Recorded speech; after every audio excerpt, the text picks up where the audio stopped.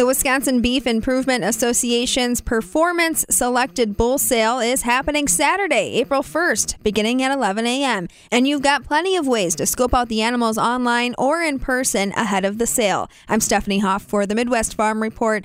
The association has been evaluating and developing beef bulls in Wisconsin since the late 50s. It's the longest-running continuous bull test in the nation. Association President Alan Arndt tells me about what you can expect at the auction on Saturday, and he starts with just how rigorous this bull exam is. The first thing to talk about, I think, is the offering and the rigorous selection process the bulls go through.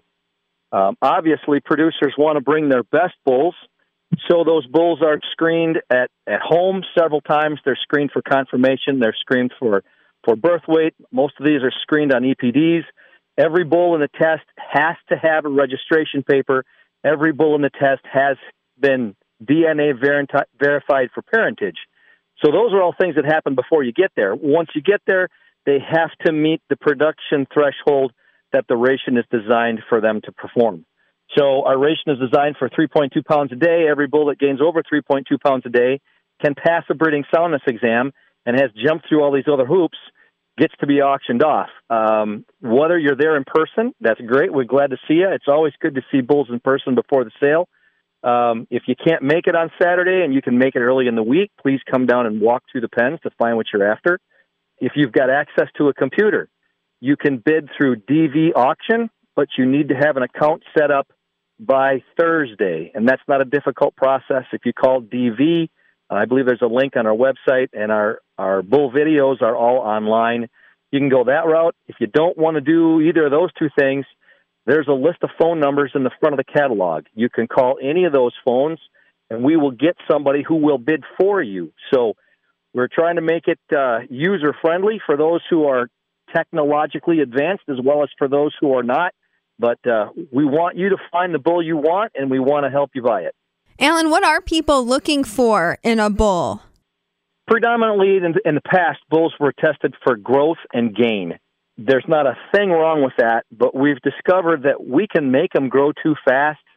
It's called single trait selection. If all we care is how big they get and how fast they get there, we're going to give up on some other traits that are important to us. So by switching from a flat-out bull test to more of a bull development, we can keep track of their feet and legs, make sure those bulls are sound.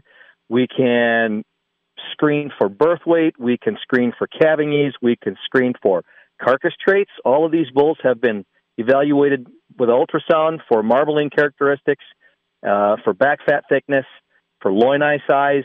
So every step along the way, we're evaluating these bulls, and our goal is not to tell you which bull is the best bull. Our goal is to present data for the producer to define the best bull for him. Obviously, a guy that's got 100 heifers he needs bred has a different selection criteria than a guy that's got 100 cows to be bred. I don't want to give the impression that this is all for big breeders. This is a great place to buy a bull if you've got 15 or 20 cows.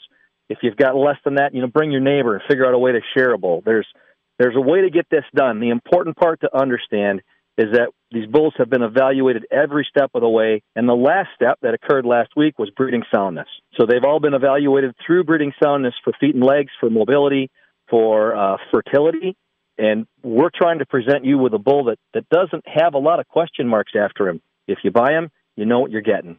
How many animals started in the selection process? There were approximately 90 that were nominated, and we did things a little differently this year. As those bulls were delivered, we had a consultant there. One of the things about testing everything that people bring us is that it's a relatively expensive process, and when we get to the end of it, if your bull doesn't meet our criteria, you get sent home and you got to deal with them, and it costs you a lot of money. So one of the things we attempted to do was find those bulls earlier before the test started. So there was a screening process on delivery day, and that was a big change from what we had done in the past. We had about 90 delivered. We're going to have 64 or 65, I think, are going to be in the sale after all the winnowing that we've done. And where are these bulls coming from? Bulls are mostly from Wisconsin. We get some bulls from Iowa. Occasionally, we get some bulls from Indiana. We've had over the years bulls from far away as New York, and we sell bulls all over the place. We've sold bulls into Nebraska.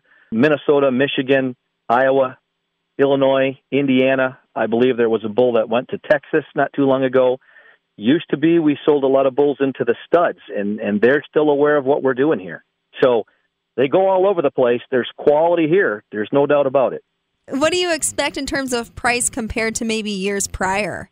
The cattle market is on fire right now. I would be reluctant to guess what the producers are going to be willing to pay. I believe last year's average was in the neighborhood of $4,000 per bull. There's some bulls that bring close to twice that, and there's some bulls that don't bring that much. So it's anybody's guess. If you want to start and go way back, the old thumb rule is that a bull is worth the price of 3 fat cattle. So we can listen to the market report today and determine what fat cattle are worth, multiply that by 3, and if we can get a bull bought in that price range, that's probably a reasonable fee. How's interest? Are you seeing a large number of bidders every year? We get more and more online bidders every year. We've always got a good repeat customer base. A lot of those folks are deciding that they pick the bull they want to buy from home or from ahead of time, and then that's the bull they'll watch. And those folks have become much more prevalent. So probably 30% of our bulls, maybe 20% are sold online. The rest of them are sold in person, and there's always 5 or 10 that go by phone. And that works well. You can engage with this sale ahead of time online at DV Auctions or at the Wisconsin Beef Improvement Association website. And Alan, you said folks are more than welcome to see those bulls in person in Platteville. Well, I certainly hope people can get to Platteville and see the bulls. The sale's at 11 a.m., so you've got time to walk through them if you can't come until Saturday. But the pens are always open, so if you've got a chance to get there between then and now, by all means, take a few minutes, stop in, walk through the pens, see what you see. You don't have to fight the crowd on sale day, and you can go home, and if the weather's less than you'd like it to be, you can sit inside and bid with your mouse or on phone. That's Alan Arndt, the president of the Wisconsin Beef Improvement Association, which has been developing beef bulls in Wisconsin since 1957. Again, the longest-running continuous bull test in the nation. This year's sale is happening Saturday at UW Platteville. For the Midwest Farm Report, I'm Stephanie Hoff.